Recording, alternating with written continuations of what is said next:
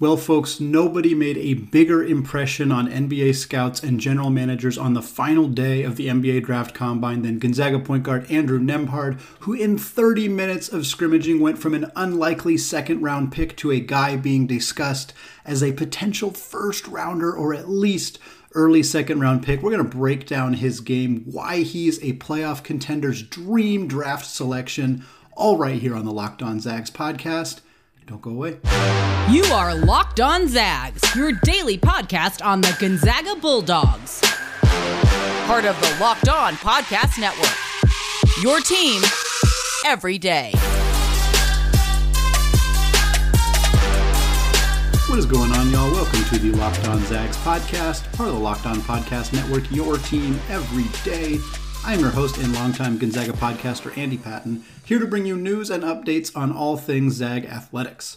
I want to thank all of you who have continued to make Locked On Zags your first listen of the day, as well as those of you who have checked the show out on YouTube. If you have not done so yet, just go to youtube.com, search Locked On Zags, and hit that big subscribe button. All right, today we are talking Andrew Nembhard here in the first segment. The last time we talked on Friday, we were discussing the NBA Draft Combine, but that was the final day of the Combine at that time. Andrew Nembhard had done his measurements. We had a sense of how he did in the testing and all of that stuff, but he did not participate in scrimmages on Thursday because of an injury. I talked on Friday's episode about how Nembhard, perhaps more than most, if not all, of the prospects at the Combine, had the most to gain from participating in a scrimmage because, yes, we didn't expect the measurements to blow anybody away, and his shooting drills and stuff like that were fine. He didn't look bad in those necessarily, but we knew that wasn't necessarily going to be his strength. Nembhard, for everybody out there who has watched him, you know that his strength is in-game action, his ability to read defenses, make the right play, knock down clutch shots, all of that stuff that doesn't show up necessarily in most other aspects of the NBA Draft Combine. Fortunately, as I said on Friday, the expectation was that Nembhard was not going to participate in scrimmages on either day, but he was healthy enough to participate on Friday, and that was very obvious based on his performance on the court. Andrew Nembhard played phenomenally in Friday's scrimmage at the NBA Draft Combine. He had 26 points, led either team in scoring. He also had 11 assists, unsurprisingly, also led either team in assists. He only had 2 turnovers. He also tacked on a steal and a block for good measure. He was 10 for 18 from the field. One of the only areas of, I guess, concern would be that he was 2 for 9 from deep. I'm not overly worried about that. I doubt there are a lot of NBA scouts who saw what he did in that game and had their primary takeaway be, well, he didn't shoot it all that well. I really doubt that was something that is going to be, I don't want to say it's not going to be a detriment to him. His outside shooting is a part of the whole package for Andrew Nembhard, and it is one of the more unpredictable aspects. He wasn't a particularly great three-point shooter at Florida. He wasn't a particularly great three-point shooter in his first season at Gonzaga. He was a much, much improved three-point shooter in his second and final season at Gonzaga last year, but even then he started out the season really slow and then got on a really phenomenal hot streak, which the Zags needed desperately. They needed his outside shooting during conference play, so it was very important and critical that he was able to do that. But it's understandable that NBA teams and scouts, when looking at him, are going to say, this is a dude who's effectively had 3/4 of one season as a very good three-point shooter, and the rest of his career has been a little bit below average. Him going 2 for 9 in one scrimmage game, I don't think is going to move the needle particularly far in one direction or another, because this isn't one of his strengths coming in. And I think that's what has been so fascinating about this process and why it was so critical that Nembhard got into a scrimmage, because he wasn't going to check a lot of the other boxes. His measurements were fine. He was 6'4.5". He had a 6'5", 0.75 wingspan. It's always good to see that wingspan a little bit longer than the actual player's height. That's always an important thing.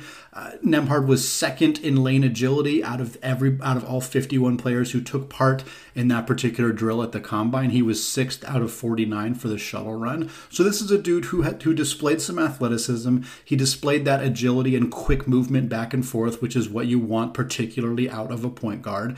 He had good measurements, but at the end of the day, what he needed to prove was, can he lead an offense? Can he facilitate? These scrimmages are such a fascinating... I would have a really hard time fully evaluating talent. Obviously, you can see which players had good games. You can look at the box score. You can watch the highlights. But we're talking about guys who were on the court for the first time together as teammates that day. That is such a unique challenge that is not really helpful in terms of actually evaluating players. How a guy does with teammates he's never played before is not really a situation you're going to find yourself in. It's why the Summer League is kind of a giant crapshoot. I talked on Monday's episode, I was using Joel Ayayi as an example to answer a question, and I talked about how he struggled at the Summer League last year and then ended up getting cut by the Lakers and signed by Washington. Part of the reason Joel struggled in the Summer League was because he's not a specific creator. He's more of a role player, and it's hard to be a role player and stand out in Summer League where everybody is just trying to be a ball-dominant, score-first player because their job is on the line. Their livelihood is on the line. So Nembhard, what he did so well, yes, he dropped 26 points, and yes, he did some things offensively that we did not see him do at Gonzaga, but what he did that shined, what he did to put himself squarely in the conversation as a draft pick is he facilitated outstandingly during this game. He's the best pick and roll point guard he was the best pick and roll point guard in college basketball last year. He's quite possibly the best pick and roll point guard in this NBA draft, and he showed it. He showed it on Friday with guys he's never played with before. He's out there feeding Kofi Coburn the ball down in the paint. He's out there feeding Christian Braun the ball in the paint, getting those guys easy buckets. Orlando Robinson out of Fresno State. Those guys all had pretty good games or got multiple easy buckets because of Andrew Nembhard. You're not going to adhere yourself to your teammates better than by showing up in that kind of game and getting guys who are trying to get their name out there, getting them easy buckets under the rim. And that's what Andrew Nembhard did for 30 minutes against against other NBA guys who are fighting for their NBA careers on the other side as well. He looked like the best player on the floor when there was 50 or I think a total of 15 guys who played in this game. And a lot of them are going to be first round picks, or a lot of them are going to be in that conversation for first or second round picks. And Andrew Nembhard looked better than all of them in this game. The other main thing that we saw out of him that I loved was him being more of a creator, more of an isolation scorer. Things that we didn't see him do at Gonzaga because it didn't fit Gonzaga's offense. It just wasn't something they needed him to do all that often. And he was more content to be the guy who did more facilitating, who came off the pick and roll looking to, he would attack the basket or hit that mid-range shot, but he didn't do a lot of shot creation outside of that. But in this scrimmage, we saw him getting switches, attacking guys, going into the paint, hitting fadeaways, stepping back, hitting shots like that. Things that I'm not surprised are in his bag. I'm not at all shocked that he is capable of doing this stuff, to be clear, but we didn't really get a chance to see him do that. I didn't watch a whole ton of his tape at Florida, so maybe there's more evidence out there before he came to Gonzaga that he could do this, but doing it in this setting, in front of scouts who are watching you closely, doing it against guys who are NBA caliber dudes who are here for the very same reason he is a really, really huge benefit for him. At this point, Andrew Nembhard has now played himself into the conversation of a potential late first-round pick. There's a great quote, Rafael Barlow from NBA Draft Junkies and the NBA Big Board. He's a former guest of the show, phenomenal draft content creator. If you have not checked him out, you should absolutely look into his content. He was at the Combine, got a ton of quotes from scouts and general managers. This was an anonymous scouts quote specifically about Andrew Nembhard that came out on Monday afternoon. It says, quote, looks like he has sincere interest from playoff teams drafting after number 20. Early second is his likely floor. He looks strong and assertive and already a total pro, maybe the best pick and roll guard in the draft. So now we're talking about Andrew Nembhard, where a scout is saying that the floor for Andrew Nembhard is early second round pick. Most of the mock drafts that have come out to this point throughout the entire season and the first parts of the offseason, almost none of them have had Andrew Nembhard on there at all. And the ones that have had him on there, he was between pick 50 and 58. He was right at the end. To be clear, I'm not trying to criticize those draft analysts. This is really hard to do, and things change. It's always fluid. your projections on how the draft is going to go will change pretty much right up until the draft and even throughout the draft as it goes on. That's just how this stuff works. So for Nembhard to have played his way, and it wasn't just this one 30-minute scrimmage necessarily, it was the combination of his workouts, the combinations of teams getting more intel, looking at more tape, talking to more people who have been around him. But now he's in this conversation of a potential late first, early second round pick. And a key part of this quote that Raphael posted that I really think is kind of the key is playoff teams. Teams are when you're drafting in that spot and you're a team that you have a window of time that you're trying to compete for a championship, you do not want to draft a 19-year-old kid in that spot. There are a lot of huge projects that are going to be available between like 20 and 35. Peyton Watson from UCLA comes to mind. Patrick Baldwin from Milwaukee comes to mind. Leonard Miller comes to mind. These are guys who could be legitimate stars. You might draft that guy and you might hit all the right development points, and that guy looks like the best 28th overall pick ever. There's a very realistic possibility that somebody like Peyton Watson or Patrick Baldwin, these guys who oozed talent and potential coming out of high school, who disappointed in their first season in college, there's a chance that those guys pop and have really great careers. But if you're the Golden State Warriors or the Denver Nuggets or the Boston Celtics or whomever, and you're a team that's competing for a championship and your plan is to be back in that conversation next season, you do not want to take a Patrick Baldwin or a Peyton Watson with that pick, because they're not going to help you for at least a year or two at best, maybe not at all, maybe not for the first 3 or 4 years until they're ready to develop. And if your window is now, you're not going to wait for that. Andrew Nembhard's going to come in and have a role on a NBA basketball team right away. He's not going to be a star. He's probably not going to be a starter barring multiple injuries, but he could come in and be a backup point guard on a good basketball team right now.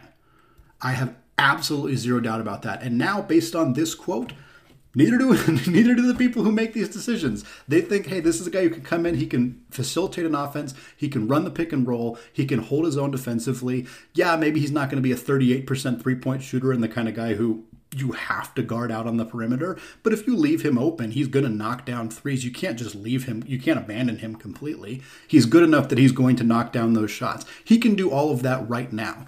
Does he have the ceiling of a guy like Watson or Baldwin or Leonard Miller? No, probably not. But his floor is much, much higher than those guys. Those guys might not be NBA rotation players. Andrew Nembhard is that now.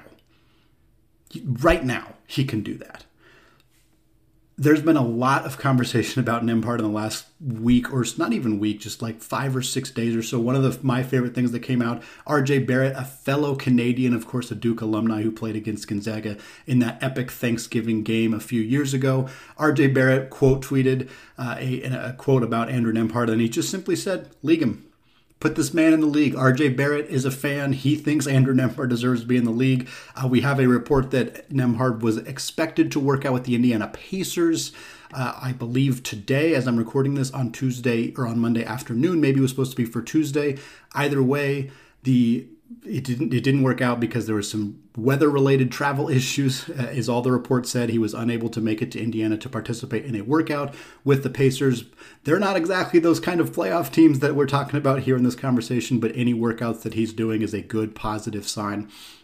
I'm pumped about what Andrew Nembhard's doing right now. My primary talk about him up to this point has been, hey, he's probably a two-way guy. He's maybe a late second-round pick. I'm changing my tune on that. It sounds like a lot of other people are changing their tune on that right now, and we're looking at a guy who could very realistically be a late first or early second-round pick coming out there and playing for a contender right away in year one.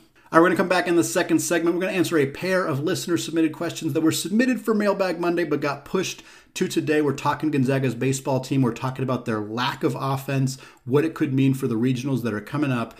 But before we get there, I want to tell you all about BetOnline.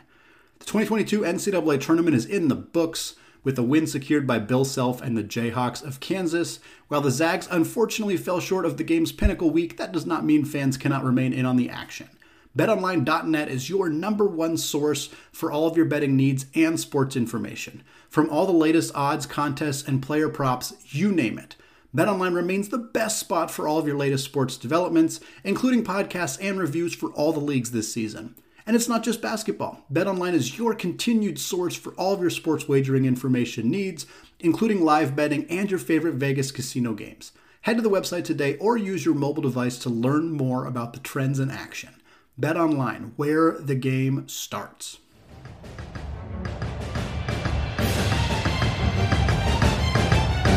All right, segment 2, still Andy Patton, still Locked On Zags. Still want to thank you all for making Locked On Zags your first listen of the day. For your next listen, check out the Locked On Sports Today podcast. The biggest stories of the day, plus instant reactions, big game recaps, and the take of the day. Available on the Odyssey app, YouTube, and wherever you get podcasts.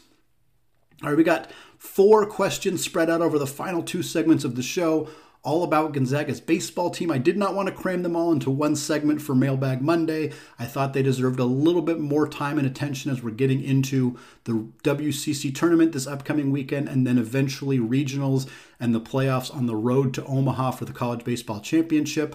This first question, both of these two are of the same theme for this segment. This first question comes from Jeff via Gmail. Jeff says, prior to the San Diego series, Gonzaga baseball has scored in the first 3 innings in only 3 of their past 11 games.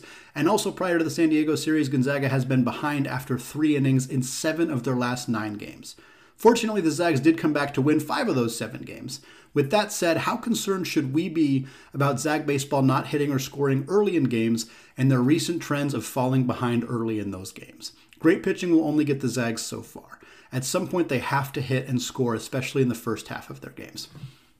So yeah, this is basically the theme of Gonzaga's season right now and their recent kind of concerns heading into the WCC tournament and also the regionals. I spoke with Shotgun Spratling of Division1Baseball.com on Thursday's episode. It's a long episode, but it's a great episode. We have a ton of information about this team, about their process, how they got here, all of that stuff. But one of the things we talked about on that episode was the Zags' inability to get the bats going early, and they have great clutch hitting. The clutch hitting on this team has been one of the greatest that I have ever seen. They have had so many come from behind victories. Getting a come from behind victory over the weekend, they were celebrating Danny Evans. The memorial for him was incredible. They came back from down, I think, 6 earlier in the year against Cal in a midweek game. They've made some very tremendous, timely clutch hits to get some runs when they needed to win some games. But that is not sustainable. And that's the issue that this team is running into right now. Shotgun and I, when we talked on Thursday, he made a really, really good point about how Sunday's game and their lack of scoring on Sunday, this is the previous Sunday against Santa Clara, they won that game. And so it's hard to look and be like, well, they won. They secured a sweep. Nothing bad happened. But here's what happened. Here's what went down in that game. They started the game with William Kempner. He's been injured for a part of the year. Owen Wild had been starting on Sundays in his place.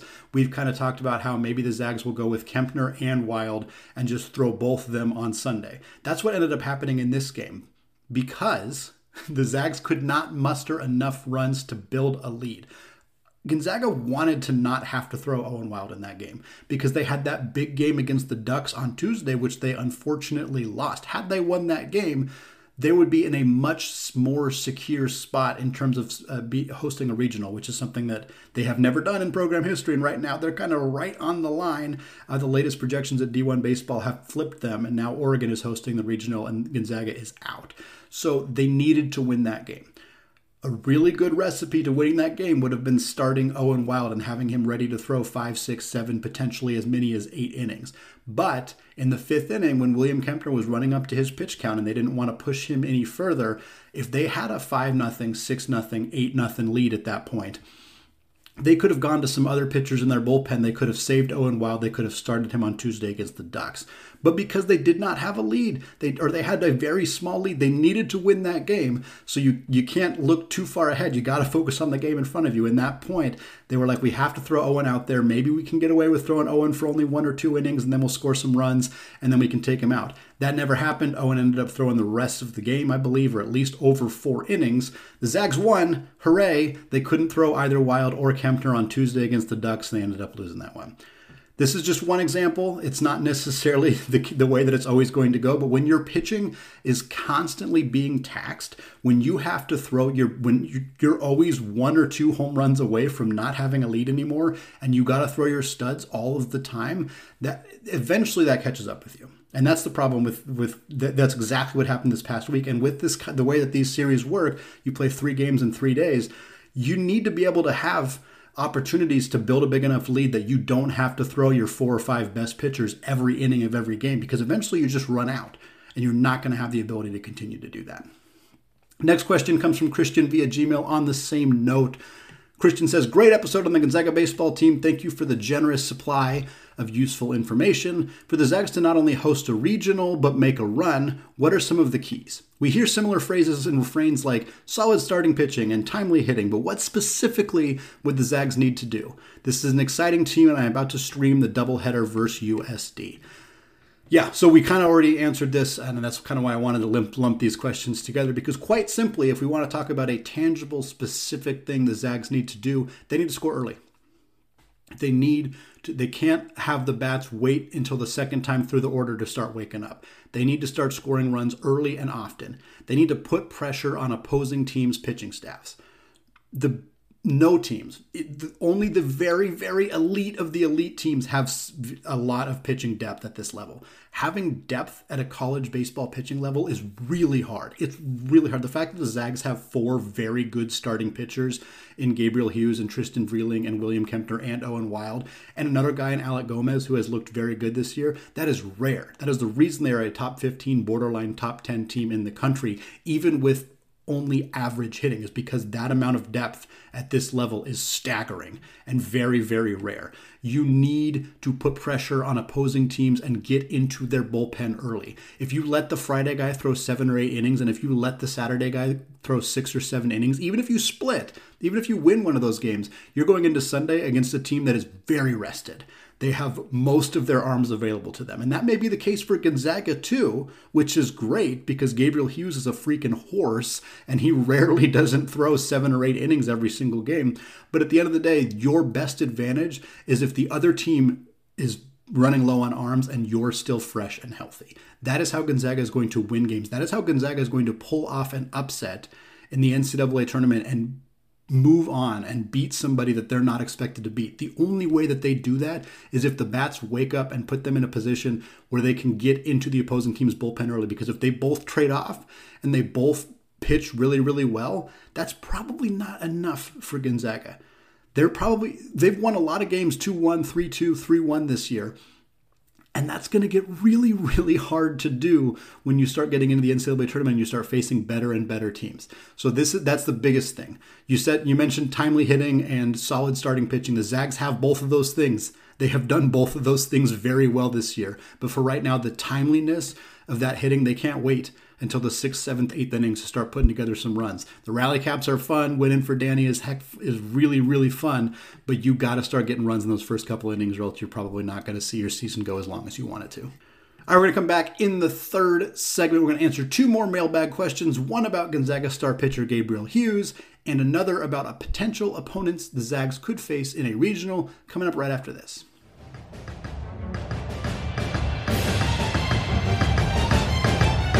All right, segment 3, still Andy Patton, still Locked On Zags, still answering Mailbag Monday questions here on the third segment of Tuesday. I appreciate all of you who reached out with questions. It is a time of the year where having content is phenomenal, and so you guys reaching out and asking questions about this very, very good Gonzaga baseball team has helped, and I wanted to give them enough time to really be answered in depth. 2 more questions for you today. This one comes from Joshua at SchwaderZags62. On Twitter, he says, which 1 or 2 seed, depending on if we host or not, would you rather not see at a regional? I'm not really scared of anybody in the field with our pitching, just want to get your take. So yeah, again, the theme of the episode continues. Gonzaga's pitching can hang with just about anybody in the country. But at the end of the day, you need to score runs to win. So if Gonzaga can hold the opposing team to 0-1 or 2 runs, they need to score at least 3. And that has been a challenge for them at times this season, and it's going to be very challenging against some of the best teams in the country. Tennessee is a huge issue. I understand not wanting to be afraid of any team in the country, but if the Zags draw Tennessee, that's going to be a really, really, really tough draw because Tennessee is really good. Top to bottom, they're the most talented team in Division I college baseball this season. They are they're just a bunch of studs on that team. They're deep, they're talented, they got good bats, they got good pitching. Gonzaga's bats would have to play uncharacteristically very, very good for an entire series for them to have a chance against the Volunteers. I think the worst, I say worst in quotes, team that I would not want Gonzaga to face is Miami. Miami's currently like 6th or 7th, depending on which media outlet you're looking at. So they may or may not be a top 1 or 2 seed, may not match up with Gonzaga. I'm not sure that that is a particularly likely matchup that they would run into early in the tournament, but Miami has a bunch of arms. They're one of their fourth, fifth, or sixth best pitcher, depending on who you ask, throws like 102 miles an hour. He doesn't know where it's going yet, but they have a bunch of dudes who have a bunch of velocity, throw very, very hard. I think that they would hold Gonzaga to very few runs over a 3-game series. Now, their bats are good, but Gonzaga's pitching is good enough that I think it would be a tight series. I don't think that it's just far from a guarantee that Miami would win, but Gonzaga's bats would really need to show up in that series because Miami's arms are very, very good. Outside of that, you got Oregon State. Obviously, they're really good, but Gonzaga has beat them already this season and has seen them a little bit. Stanford's pretty inconsistent. When they're on, they're really tough. When they're not on, they went through some kind of lulls this season. Gonzaga could catch them on a couple of off nights and potentially pull an upset there. Virginia Tech, great hitting team, not as good of a pitching team, so I think that might actually work in Gonzaga's favor. That would basically just be strength on strength and weakness on weakness. Gonzaga's really good pitching against Virginia Tech's really good hitting, and then vice versa there. That's kind of it. The rest of the teams, I don't want to say there's nobody else capable of beating Gonzaga because that's not entirely true, but those are kind of the teams that I think. Miami and Tennessee are ones I really wouldn't want to see. Frankly, Oregon State would be a really tough matchup, even though Gonzaga has clipped them already this year. The other teams I'm not as concerned about, but Gonzaga is going to need those bats to wake up for them to beat anybody outside of the first round of this tournament. All right, final question of the show. This one comes from Darren at HeavyDew44 on Twitter. He says, the Zags have had 2 top 10 MLB selections of all time. Could Gabriel be the third? Short answer, yes. Yes, he absolutely could. The MLB draft is always an interesting kind of event to try to track. We talked about the NBA draft in the first segment here, and obviously I know many of you who are NFL fans follow the NFL draft and college football. And the amount of press and constant coverage and dissection of every single player. For those who don't know, I also cover the Oregon Ducks for Ducks Wire through USA Today. So I was constantly talking about Kayvon Thibodeau, and all of the conversation about his motor. Does he work hard enough? Is he going to fall in the draft? I mean, it was just for months and months and months. Everybody was talking about Kayvon Thibodeau and Aiden Hutchinson and all those guys. And of course, now we're right in the thick of it with Paolo Banchero and Jabari Smith and Chet Holmgren and everybody talking about these guys. And could Jaden Ivey move up? And it's just like a part of the national conversation for months leading up to the draft. MLB draft, completely different. Completely different. The obviously most primary reason for that is simple. Players who are drafted in the MLB do not make it to the major leagues for many years in some cases, or at least a couple of years in most cases. So it's just not as much of a spectator event. It's hard to watch it and be like, see the immediate impact that's going to have on your team. So it doesn't get as much press. Having said that, there are mock drafts out there. There are people talking about the MLB draft as it's coming up. Gabriel Hughes is always in that conversation. He's rarely within the top 10. He's usually outside. The Athletics' recent mock draft had him 13th. I've seen a couple other mocks that have him about 15th, 16th. I think the highest that I have seen him is 11th. But if he's consistently showing up right in that range, right before the biggest games of his collegiate career, yeah, it's definitely possible that he could go out there. He could absolutely shove for a couple of games, maybe upset somebody that they're not expecting him to upset. Then all of a sudden you're talking about a top 10 guy.